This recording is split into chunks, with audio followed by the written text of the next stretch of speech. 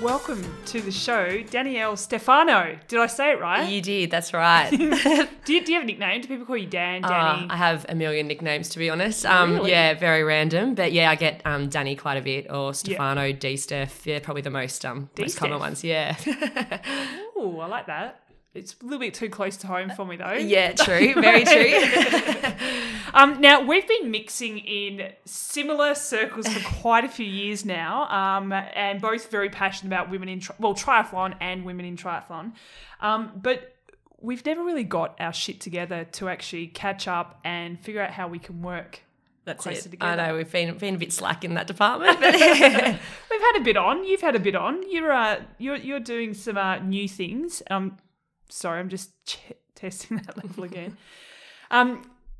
In the last, 12 months or so, you've gone on your own in the coaching department. Yeah, that's right. Yeah. So I was with the Institute for a number of years beforehand as a sports scientist. But coaching-wise, was the head coach there for 4 years. And then, decided to go out on my own last year once the program was kind of cut for funding reasons. So, took the leap of faith and went out on my own, started my own business and wanted to, still stay in high performance and look after our elite guys here in Victoria. And, so I did that. It's been 12 months now. I'm into second year this year and, loving it, loving being my own boss. But, Awesome. It's been good fun. Let's wind the clock back so we'll get to where you're at now and how to pronounce the name of your business and what it stands for. Yeah, it's very random. I love some randomness. I mean, wits up. I mean, come on now. Let's go back to when you were working under, I guess, the Triathlon Australia banner. Yep. It's all very confusing and I still don't fully understand how it all works. But so you were working for Triathlon Victoria essentially under the Triathlon Australian banner. So it was more, I was employed by the Victorian Institute of Sport and obviously like the Triathlon Australia was involved with VIS too as the national sporting organisation. But I was employed by the Institute. And so worked there as the head coach of the program for 4 years. So I started in 2013 and then saw that through to the end of 2016 and then, start of 2017. And so now, the program was cut from VIS. And so that's obviously why I went out on my own. But now I'm still involved with Triathlon Australia as part of their high performance program and still one of their high performance coaches. It's just right. I'm not directly employed by Triathlon Australia at the moment. So even though I'm still involved in the high performance kind of program, I'm paid by my athletes now. So that's just how that's changed with Tri Australia. Realistically, nothing has really changed with Triathlon Australia. It's just, I'm no longer, I guess, employed by the Institute down here. Yeah, you're doing your own thing now. Yeah. Which I guess gives you a lot more freedom. You can learn a lot from, the 3 or 4 years that you spent under that umbrella and bring that into your own business now. Yeah, exactly. And I mean, it's, that was great for me starting off as well, being able to have a lot of support around me, both from an admin perspective, but also from all the, services provided to the athletes. But for me now, I get to, I guess, make my own calls, not have to have things ticked off by everybody and kind of do what you want and what you feel is actually best for the athletes, because sometimes you have to compromise, for various reasons.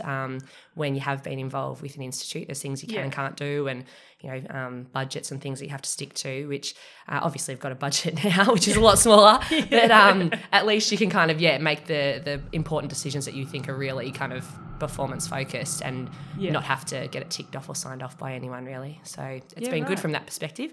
Difficult from a financial perspective and having that security. So that's probably been the biggest challenge for me, is making sure that I can still put food on the table and get to all the races and stuff and do what I need to do to be a high performance coach. So it's got its pros and cons, but everything does, I guess, really. Well, and it's that whole typical of one door shuts, the other window open, like that kind of thing. Yeah, exactly. So that's exciting. Yeah. I want to wind back even further again. You're a sports scientist before you joined VIS and started coaching in triathlon.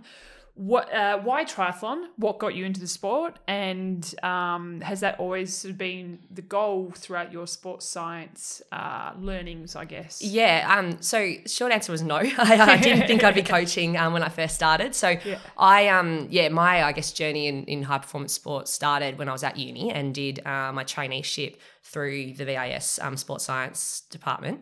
And I started off in talent search and women's soccer, and it was, I really enjoyed it, kind of threw my hand up with any other kind of testing things or stuff where they needed help with. And luckily for me, at the end of that year, they were still happy to kind of have me on board and asked me to stay on to work with swimming and rowing. And that was still while I was at uni. So started off with that. And as it worked out, it was just a massive workload. I was actually taking on board one of the full-time staff members' jobs as a trainee part-time. And so ended up having to choose between swimming and rowing, and I chose swimming. From that ended up working with swimming, work with not only the VIS program, but with Swimming Australia as well, and worked as a physiologist for the Australian team on different tours and world champs teams and things. And got employed full-time as a sports scientist, and not only worked with swimming, but then took on triathlon, track and field, cycling, and men's hockey. Jeez. And so, just a few. So with me, with triathlon at the time, I was working with John O'Hall, who was the head coach at VIS at the time, and obviously had athletes like Erin Densham, Brendan Sexton, Peter Kerr, and a whole heap of others. And I was, I guess, as a sports scientist, I was never really someone that kind of sat in the office and just, worked away on the computer. I was very applied and very hands-on. And so worked with Jono for, about 7 years. Oh, wow. And then also, obviously, I was working with every individual element too of triathlon. So working with swimming, working with, track and field. And I was mainly with our middle distance and distance athletes too. And then with cycling, working, with our road cyclists in particular. So, through that period, I was able to not only learn from Jono and everything that needed to be done with triathlon from a physiology and technique perspective, but was lucky enough to work with some of our best coaches in Australia, really, in swimming, track and field and cycling. So, wow. I learned a lot from those guys. And then at the end of 2011, Jono took up the head coach position for USA. Yeah. And, obviously we had Erin and Brendan who were in contention for the Olympics. And, at the time, they both came to me and said, look, us better than anybody else. Can, how Jono used to coach us as well. Can you coach us? And so at the time I was like, holy shit. I don't know. I was kind of really flattered that they asked me and they had faith in me. Just kind of had to go, oh God, what am I doing here? I'm a sports scientist, not a coach. But thought about it and said, of course, I'll help you out. And so went through the whole, obviously the selection period with them in Australia and overseas, went to, Spain with the two of them. And then, into London once they were both selected, and was their coach for London Olympics. And obviously, had a great time over there. It was an amazing experience, stressful and full on, but amazing experience. And then came back and I kind of didn't really want to be a sports scientist anymore. I just loved the coaching element. And I ended up, the job was still available, and they were interviewing, and I had a few people contact me and say, hey, what are you doing? You should be putting your hand up. And both Erin and Brendan kind of gave me their support, and Jono. But I guess one of the big people, which not really many people know this, but I had a call from Craig Mottram, and he was like, I did quite a bit of work with Craig when he was a runner, but also he was kind of thinking about potentially moving into triathlon. Yeah, there was a bit of a rumour floating around for a while. Yeah. So he was doing a bit of work with us, training a triathlon, and he said, Stefano, what are you doing? You need to go for this job, do it. You can do it, you can blah, blah, blah. And gave me, I guess, the confidence hearing from someone like him, who I respected him as an athlete, obviously, and what he'd seen. And I mean, all of them, I respected all of them, but it was just, I guess, a random phone call that I was kind of like, oh, hey, it's kind of the push I needed to just back myself and go for it. So, went for the job, went through the whole process, which was a very intense process in terms of their interview process. We had it was obviously an interview which I just got grilled for an hour, which was good, but almost obviously as stressful as this, right? Definitely. And then it was a practical component that we had to do, a coaching component while we had people observing us, and then had to do a presentation to a kind of boardroom full of people. So yeah, it wasn't an easy process, but glad to come through and get the job in the end. Wow. So very random, and non-orthodox, I guess, route into coaching. But I guess it's just a different pathway to, being, I guess, an ex-athlete who's then moved into coaching. Yeah. Gosh, I've got so many questions. Okay. I'm starting to make notes. I don't often make notes when we're doing these chats, but I'm like, oh my God, tell me more about this. First of all, you mentioned way back, I think you said you were at uni and then you got involved with the talent search. Yes. What exactly? So this is what I know about talent search, and the only thing that I can relate it to of recent times is the AFLW. Yep. AFL, yeah. Where they've gone talent IDing, searching in other sports to see if those athletes could come across. Yeah. Is that similar or completely different? Yeah, no. There is that component of it, like the talent transfer side of things. What I was involved with was mainly just trying to find, kids that had some sort of athletic potential and then give them an opportunity to go into a particular sport that we were looking for. So at the time, we were looking for baseballers, volleyballers, and it was canoe kayak at the time. And so that was one program. And then I ended up working with Rowing Australia and Rowing Victoria for a rowing program. And literally that just involved me going out to unis and spotting tall people and going, hey, do you want to be a rower? And literally like just chasing like tall, it was for females, and looking at like whoever was kind of really tall, just chasing them down and saying, here, come and, come to the institute. We just want to do some testing on you if you're keen to be an athlete. And they were like, yeah, okay. So that was the rowing side. Wow. The rest of it, when we were looking at the other sports, it was, going out to schools and testing kids at high schools and just seeing, if there was standout kids there that we could potentially put into programs to develop them in those sports that we were looking for. So if you were looking for triathletes, what are you looking for? And because obviously you're not just going to go to a triathlon, you're looking at runners and cyclists and swimmers and seeing how that can translate into triathlon. Yeah. What are you looking for? And that's exactly right. Like I look for swimmers who can run or runners that can swim. Because I feel like the bike's probably the easiest thing to be able to skill someone up in.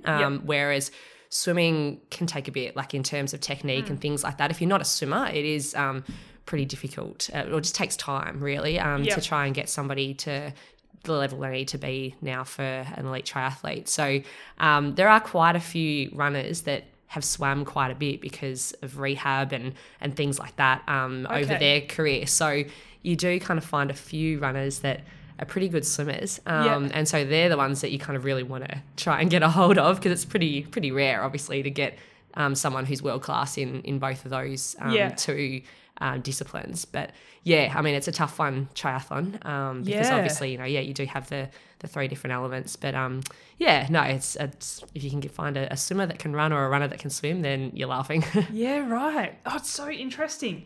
Okay, so then you started working with Jono. Mm-hmm. And so he was the high performance coach or head coach? Yeah, the head coach at BIS, yeah. And you're the sports scientist. What's that was what your title that's was? it, yeah. How do you work together? So what's the line between a coach and a sports scientist? Yeah, okay. And how does that relationship blend? Yeah, I think there's a whole heap of different ways that coaches utilise sports scientists and how sports scientists can be involved, especially depending on what their expertise is in. For Jono and I, we had a really good relationship, and I was lucky that Jono was very keen to just have me involved with as much as possible. And he was someone that obviously knew like where his expertise lied, and then where he, probably needed, not needed help, but needed maybe some advice or wanted to bounce ideas off different people. And whether that was me or whether it was a swim coach or a run coach or whatever, he was very open to that. So I was lucky enough to, have Jono kind of talk to me about his training program and ask me what I thought from a physiological perspective, like how we were getting a response with the athletes and what, different blood markers meant when we were taking bloods off the athletes, or, what their test results meant, and how we could improve things. And so, Jono and I was always out kind of in the field with him, whether it be here in Melbourne or up at Falls Creek. We used to go there for training camps. And so he was like, we had a very open, working relationship in that we could bounce ideas off each other, and he kind of let me do what I wanted to do at times if we had an intervention or something that we thought could potentially impact performance. Yeah. And I think that helps, like when you are out in the field, there are some, like, I guess, scientists that don't necessarily like getting out and being out in the field with athletes, which I never understood because that was my favourite part of the job, is being out in the field. And you just develop a really good rapport with the athletes. And so if they kind of know what you're doing and trust you, then you get to do a little bit more and push the boundaries a little bit more with them, because they know that, you're only trying to help them and get more out of their performance. Yeah, and you're not just looking at numbers for numbers' sake, and you're not testing for testing's sake as well, because the last thing is athletes hate like having to do tests. Like, it's everyone does, like no one likes it. But if they can see that there's value to it, then they're happy to do it. It's when you're kind of doing it and they don't get anything from it, that's when you kind of run into some issues. Wow. Pardon me, sorry. Coughing away. This is fascinating. I didn't know that was your progression into, I guess, the role that you're in today. It's really cool.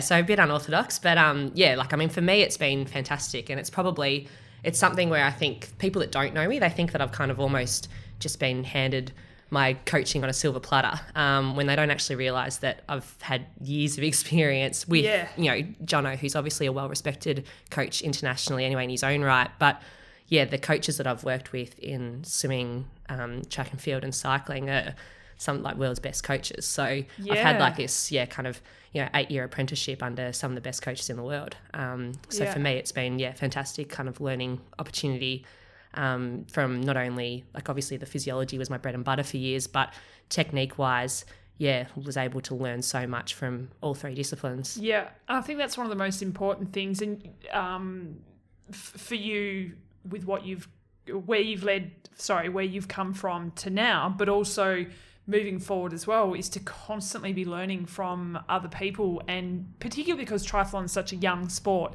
in the grand scheme of things, we're all just still learning. Exactly. And if you think you know it all, then that's when you're done. Exactly. So for sure, that's the biggest thing. And it's probably something now that I've had to work a little bit harder on, in terms of being able to get advice or experience from others too, because you're not in that institute environment where you're surrounded by it. You do have to go out and find it yourself. So, having mentors that you can go and talk to or bounce ideas off and things like that is so important, all the time, your whole career, but even more so now that I'm not kind of surrounded by it day to day in an institute environment. Absolutely. You mentioned or alluded to that a few people sort of thought that the coaching thing was handed to you on a silver platter, and it clearly wasn't, and you've come from a very impressive background. Have you found that it's been quite a tough sport as a female coach? It's a male-dominated sport, but in the coaching side of things, it's even more so male-dominated as opposed to the athlete side of things. Is it something that you've struggled with, trying to, I guess, break down those barriers and really get stuck into the sport? Look, definitely. And it came as a surprise to me, to be honest, when I first got the job, because obviously, like, I've been involved with a number of sports, and triathlon included, as a sports scientist, and being female was never an issue. Like, got along with everybody. I was, I guess, accepted into every sport with every coach, and it was never, ever an issue. And then as soon as I got the coaching role, I had, I guess, coaches kind of against me and petitioning against me. I had keyboard warriors against you.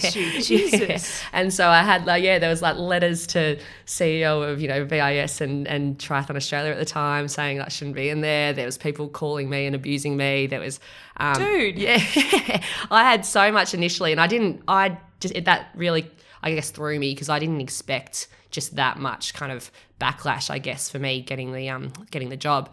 And it was something I struggled with initially, because I struggle in that I probably focused a little bit too much on trying to prove people wrong or make sure that I was sheltering my athletes from that, because I didn't want them hearing all this rubbish that was kind of going on about their coach. And so luckily, for me, I had a great group of athletes who had worked with me beforehand as well and knew what I was capable of. So for them, they were like, no issue whatsoever. You're the best person for us, best person for the job.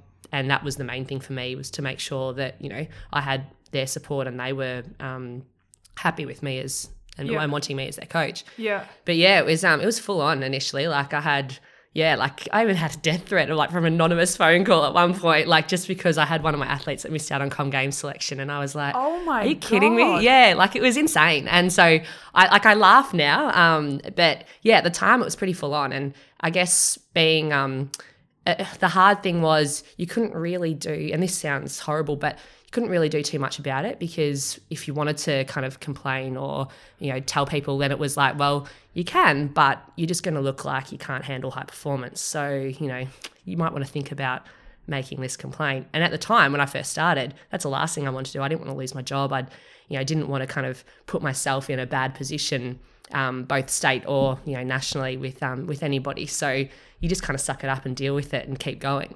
Whereas now, obviously that's not the case. I would fight it. And there is a lot more support now, and a lot, I guess, a lot more open to making sure that behaviour is not acceptable. But yeah, it was hard. It was tough early on.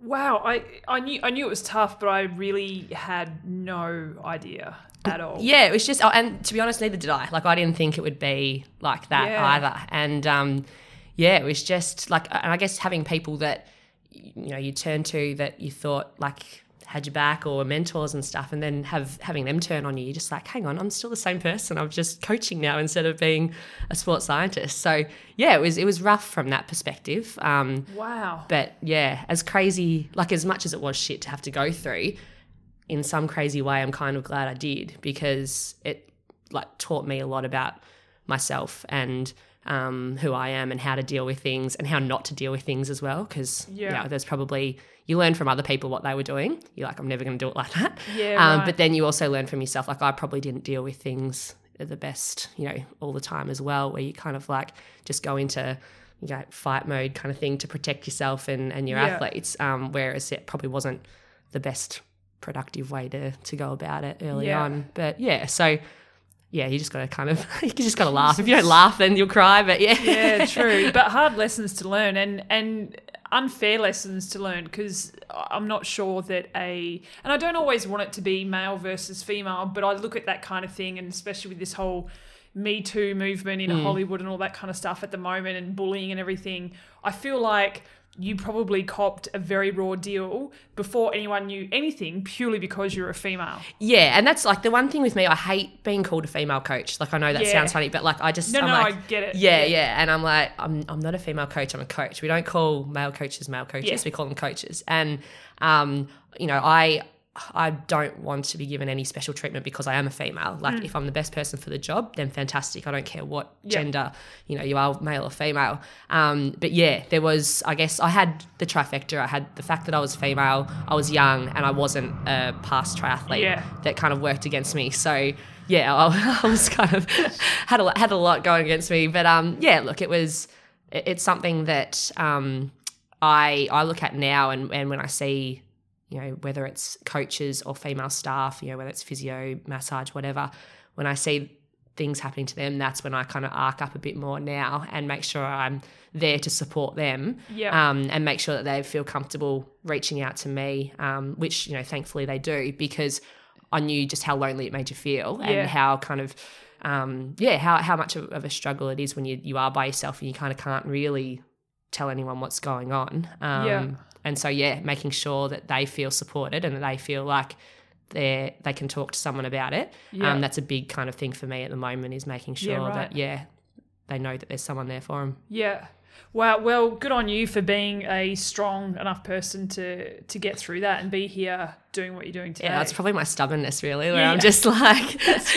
me too. Everything. Yeah. I'm like, you think you're going to get me out? No, I'm going to be here for a bit longer. So you're actually going to make me dig my heels in more. That's it, exactly. Yeah, absolutely. I completely understand that. Okay, so now looking at where you are now, do you feel like most of that is well and truly behind you? Are there still barriers to be broken? I think, look, it's a lot better now for me, much better. And, we're really lucky now as well to have a supportive environment with Triathlon Australia, and obviously having a new MPD and with Justin Drew. Justin's very anti like any of that behavior to anyone. Like, and I'm not just saying it's not just to, you know, females. Like if I was to act in the same way, I you know, should be pulled up as well. But yeah, he's been really good in you know, making sure that none of that behavior is going to be tolerated, and people know that like very clearly as well. So I think it's a lot better.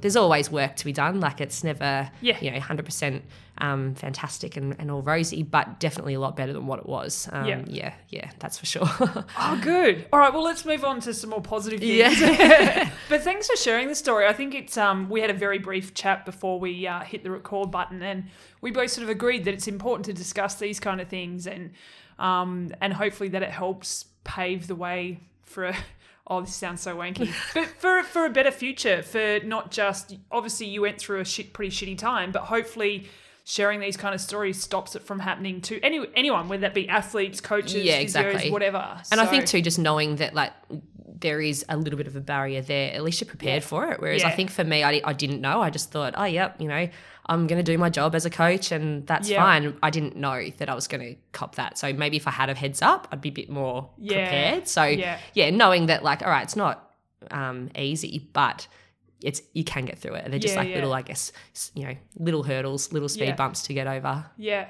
It's interesting you say that because I've always gone through my life never feeling inadequate because I'm a female. You know, I grew up with two brothers. I was the tomboy. I was playing footy and, you know, so I've never felt any different to my male counterparts.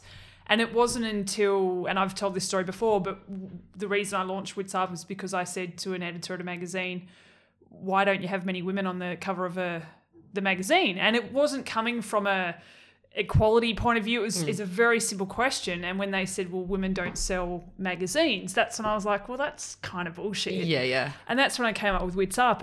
And again, working in this industry for quite some time, I never felt like me personally, I'd had anything sort of go against me for being a female. But now that I guess I'm in this role of trying to speak for women, pros, coaches, athletes, or what have you, I do recognize more things. And if it comes up to me personally, same with you, I'll just dig my heels in and fight even harder. So it's almost like, come at me, bro. Yeah. But it's interesting. I think personalities like myself and what it seems like you're very similar is that we need to be out there doing these kind of things for other people, not just for ourselves. That's how I feel anyway. Yeah, no, and definitely that's the same as me. Like I obviously first and foremost like do what I do for my athletes, and then I guess as selfish as it sounds, like for myself to prove to myself as well that I can be, you know, a world-class coach. So there is that selfishness in terms of like getting the best out of your athletes and also yourself as a coach. But then, I guess more kind of globally looking at it all, I want to be a role model for female coaches out there as well, and to show them that it can be done and that you don't have to do it the way I did, I guess, in terms of, you know, the crap that you cop along the way, and making sure that I'm a voice for those people as well, if they feel like they can't talk too. So it's definitely something that needs to be, I guess, continually worked upon. And it's a tough one because then people kind of, as soon as you start to, you know, I guess, talk about trying to make things equal, it's like, oh, well, you know, you're like female, you know, like liberation, blah, blah, blah, burn your bra, all this kind of stuff. And I'm like, that's not it at all. Like I'm actually, you know, give whoever's the like best person for the job, give them the job, whether they're male or female, but at least give females the opportunity to be able to, you know, put their hand up and go for roles that have been predominantly male dominated. Yeah. Ooh, I love it. Ooh. Okay, positive things. Well, hopefully positive things. Okay, so now you're working for yourself. Talk us through the name of your company. We did email about this the other day. Where it came from, and I guess what your big plans are for 2018 and I guess the next 12 months. Yeah, sure. So it's Elotic Pro Triathlon. That's how you pronounce it. But it's I guess it's random. It's abstract. It was something I wanted that I didn't want anything that was going to be about me or about, like, I guess specifically triathlon as well.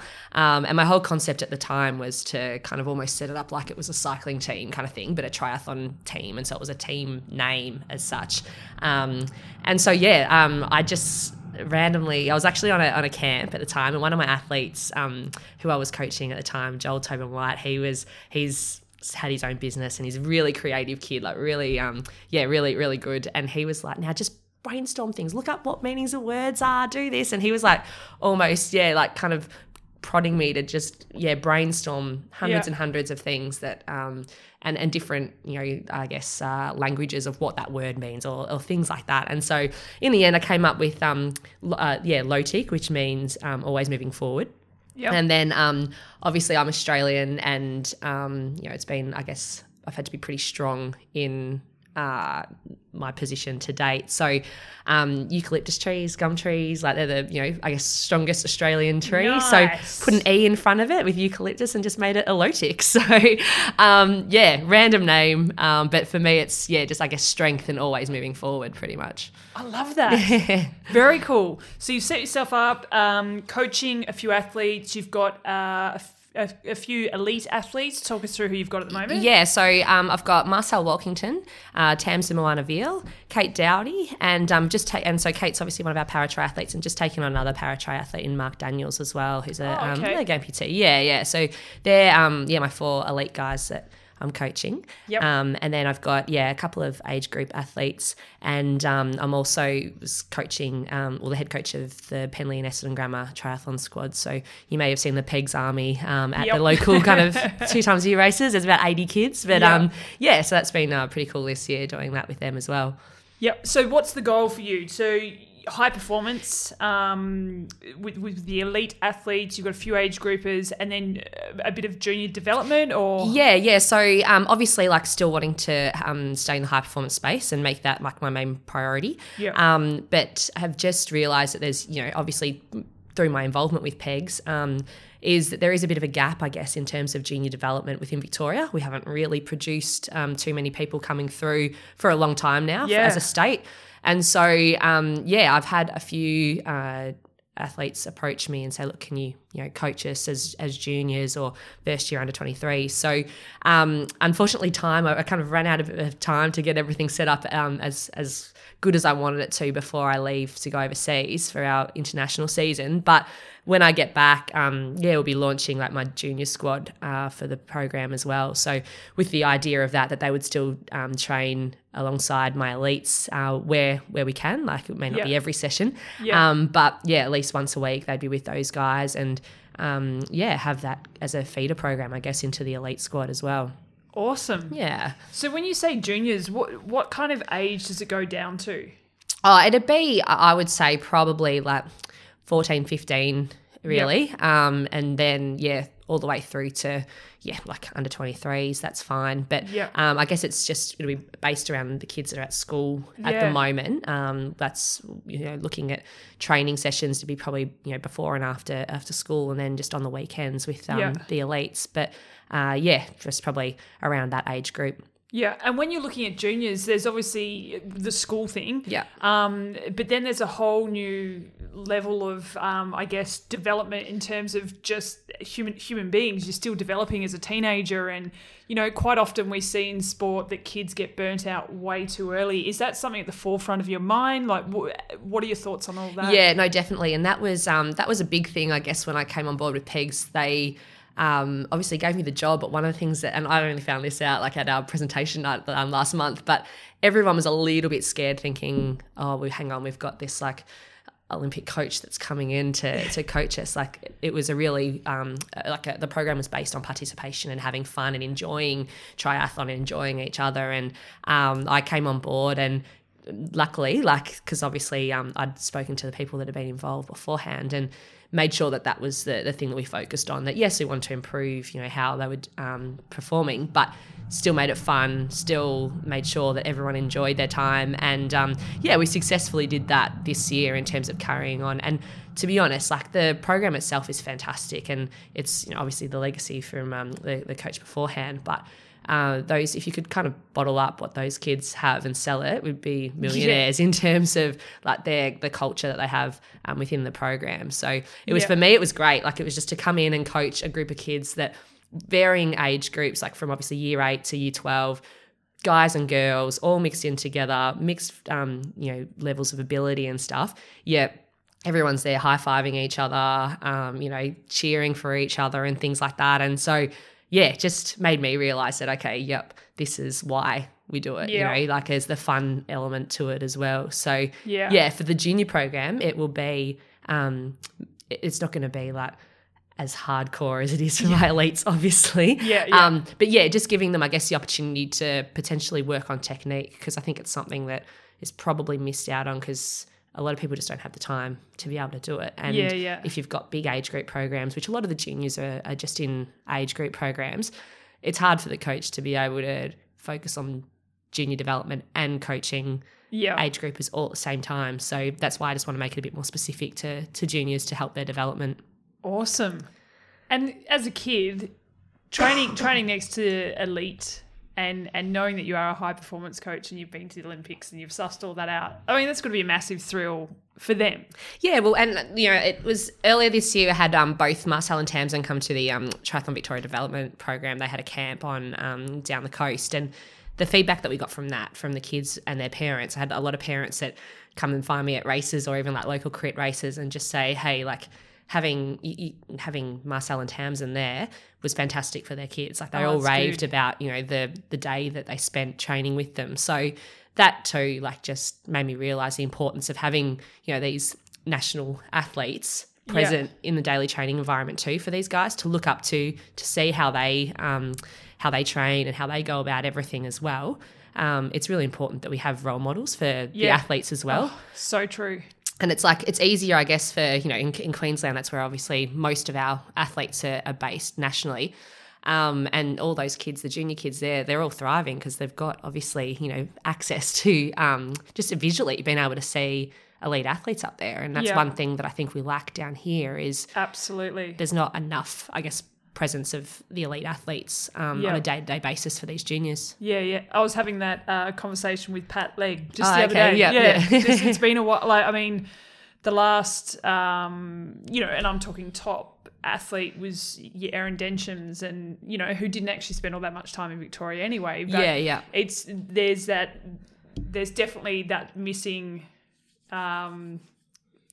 block. Yeah, exactly. I guess. Yeah.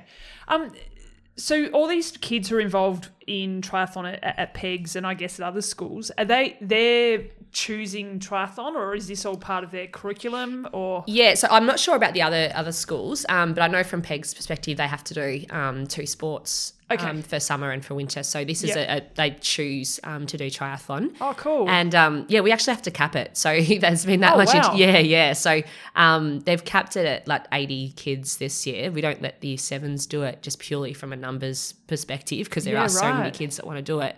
So that's a great thing for the program. Yeah. But it's just kind of gets more popular each year, which is a great thing. It's super positive because we're now competing, we as in triathlon as a sport, are competing with so many other sports at the moment, and it's I imagine it's just getting harder and harder. Well, that's it. And then we've got so many of the athletes I've had this year that are in year 12 have said to me, well, where do I go now? Like, exactly. What do I do? And so having to, speak to them about the different options that they've got. Like, even just, they say, what can I race? Like, what's the next thing for me to aim for now that they're no longer in the school series? So that's, it's been, I guess, a bit of an eye-opener for me to say, all right, well, hang on, we need to give them some guidance and keep these kids in the sport because, like you said, absolutely. It's so easy to go into, footy, cricket, rugby, whatever, and be pulled away from triathlon because it kind of just gets too hard to work out where to go and what to do and things like that. Absolutely. And unfortunately, a lot of those people who leave the sport at that time or at that age are women. Yeah, exactly. Yeah. And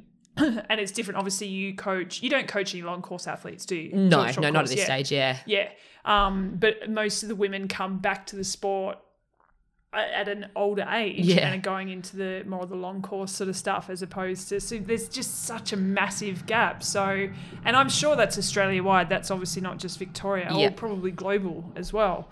So I think what you're doing is awesome and extremely important for our sport to continue to thrive. Yeah, and I think like it's exciting, to be honest. Yeah. For me, like I'm excited to kind of get it up and running, and it's funny even just talking to my elites as well. Like they're excited to have little kids. Like I say little kids, sorry, that's not the right thing to say, but like to have junior kids around them because they love it too. Like just different, kind of changes up the training environment for them, but it keeps them honest too and on their toes. Absolutely. Yeah. And when you've had a few tough days of training and motivation's waning, and then you get these 80 kids who are just full of beans and excitement. Like you said before, it just reminds you why we do this sport. And at the end of the day, it's because we all love it. Yeah, exactly. Yeah.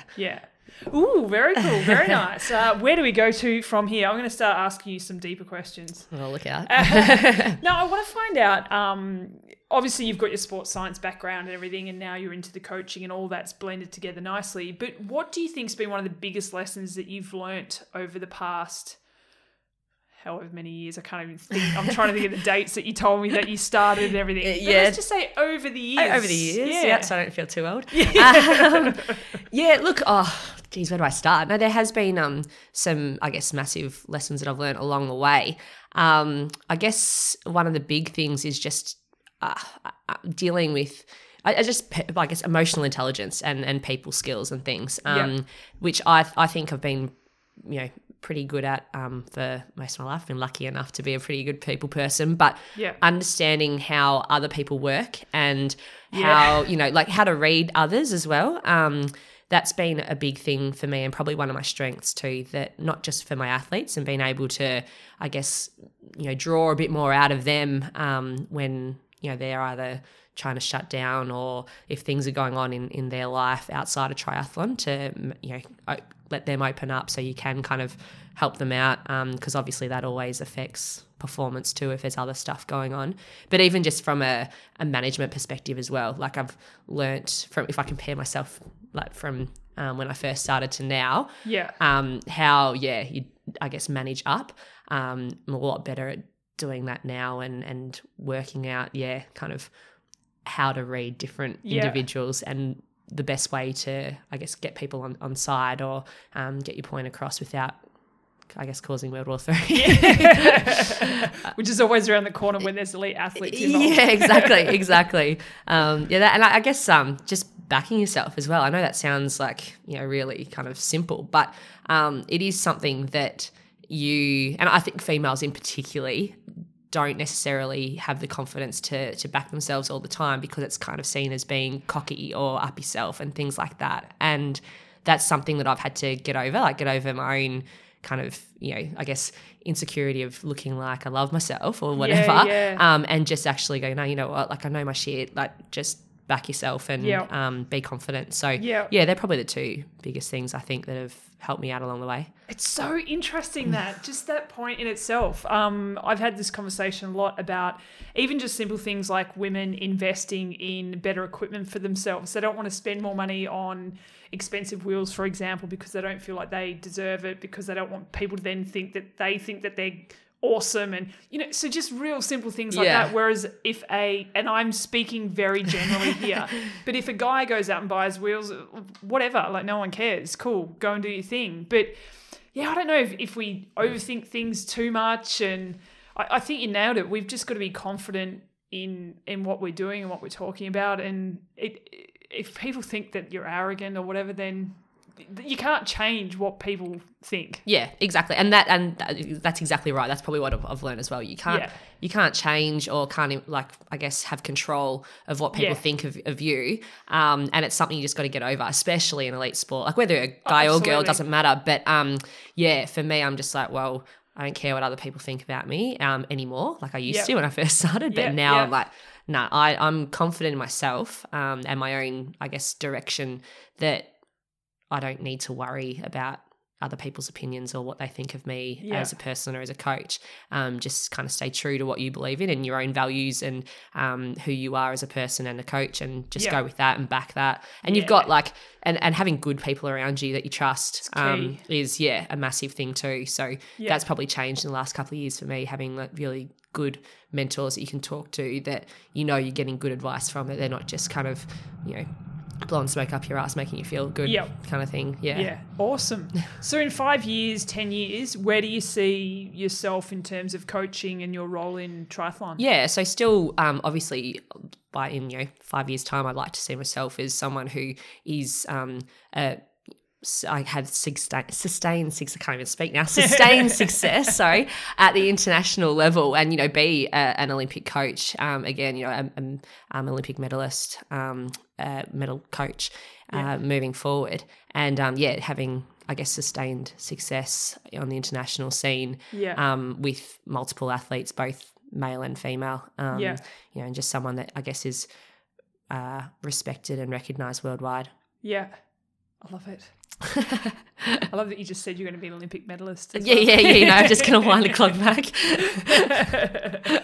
I want to, before we shuttle this down, because you're actually going overseas tomorrow, and I realised that just before we hit record, so I want to hold you up all day, although I could talk to you about a lot of things. But one reason I don't want to talk too much about things here is because we're actually going to get you to start writing a bit of content on Wits Up. I'm just laying this on you now.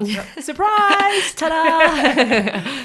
But with that said, this is why I wanted to do this podcast now, so that people could get to know you, your experiences, your background, your education, which is like you've got a wealth of knowledge.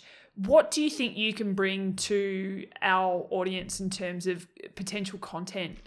Good question. I think there's a whole heap of different areas that I can bring to Wits Up. I think giving you an insight into the elite level, as well as what we do and how we operate, because regardless of what level you're at, whether you're a junior, an age grouper, a first timer, a seasoned triathlete, there's always something that you can learn. And even though it may not be at the elite end, you can always tailor things to yourself and I guess dial it down a little bit to then get something out of it for yourself. So I think having that insight into what we do, what's world best practice to your own training, to your own preparation and performance.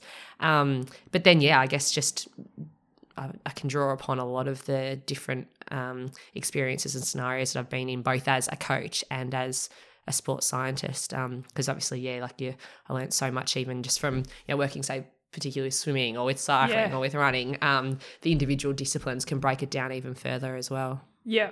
Ooh, it's very exciting. I do just want to quickly ask you, what do you think of the Com Games? Oh, yeah, no, it was fantastic. Really good.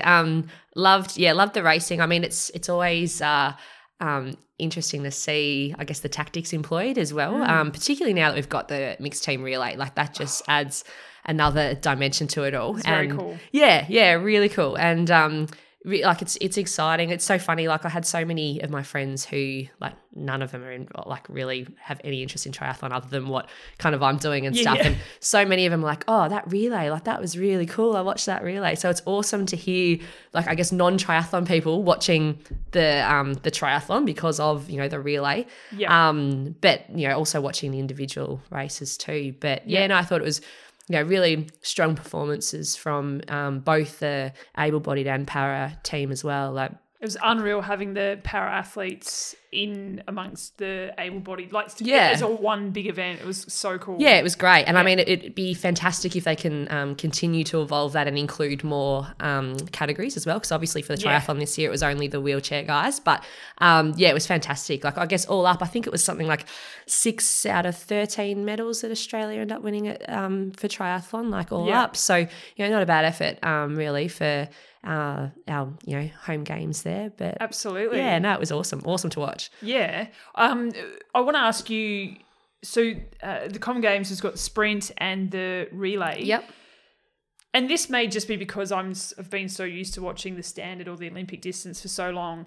I missed the Olympic distance. I really enjoy watching the Olympic distance, but loved the relay. So I would prefer to see Olympic distance or standard, whatever they're calling it these days, and a sprint. Mm-hmm. But like I know there's reasons to, pros and cons for doing sprint versus the Olympic and everything, but what are your thoughts from a coach's point of view? I would much prefer it to stay as Olympic distance and the mixed team relay. Yeah. It's Olympic distance for a reason, like Olympic distance, do it at the Olympics. That's my thought anyway.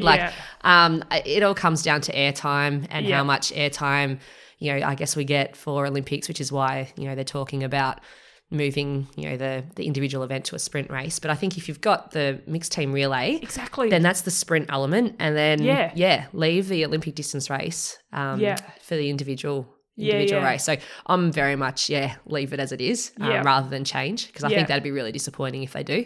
But that's my opinion anyway. But do you think they'd have to separate the days in between, say, an Olympic distance and the relay? So it was only 48 hours, I think it was. Yeah, I don't think so. Like what they are kind of employing for Tokyo anyways, you don't necessarily have to race the individual race to race the relay. Yeah. So if you've got, you might, and this is where all the tactics kind of come in, if you've got 2 or 3 athletes for your country, you may have one person who could be a chance for the individual race, and then have 2 as relay specialists and not even race them for the Olympic distance.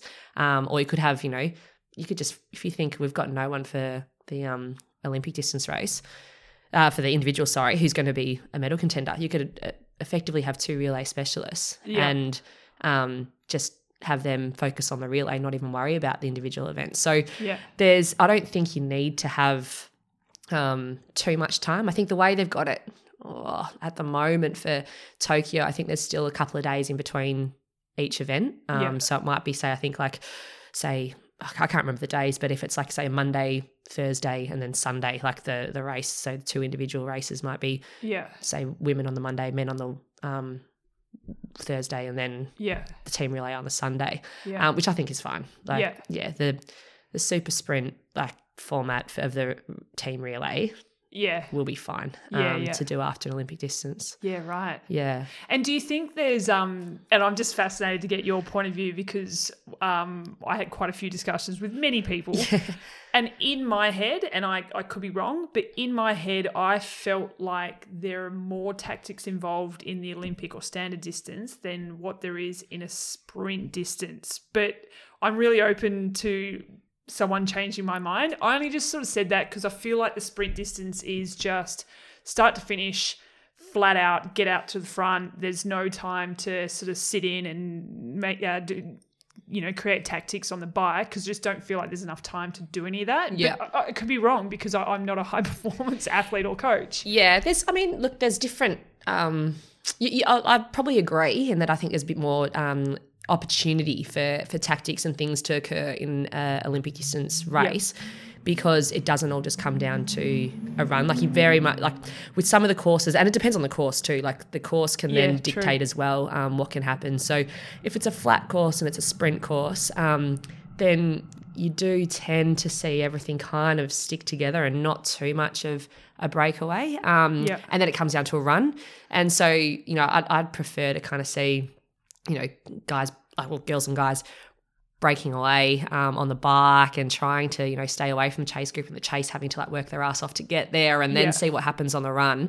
In an Olympic distance, there's a bit more opportunity of that to happen over the longer distance than the sprint distance. I would agree with you on that. But there's obviously tactics in both. It's just that changes and changes on the type of athlete that you are too as well, in terms of what your strengths and weaknesses are. And who you're with at the time who's too. Racing. If it was a sprint at the Olympics, it'd be very different tactics to the lesser amount of athletes racing at Com Games. Yeah, exactly. So, and that's the thing. Like the Commonwealth Games, you kind of knew like for the women's race, you always knew that Flora and Jess Learmonth were going to be off the front. So it's, well, what do you do to kind of, I guess, contain them or stay as close as you possibly can to them?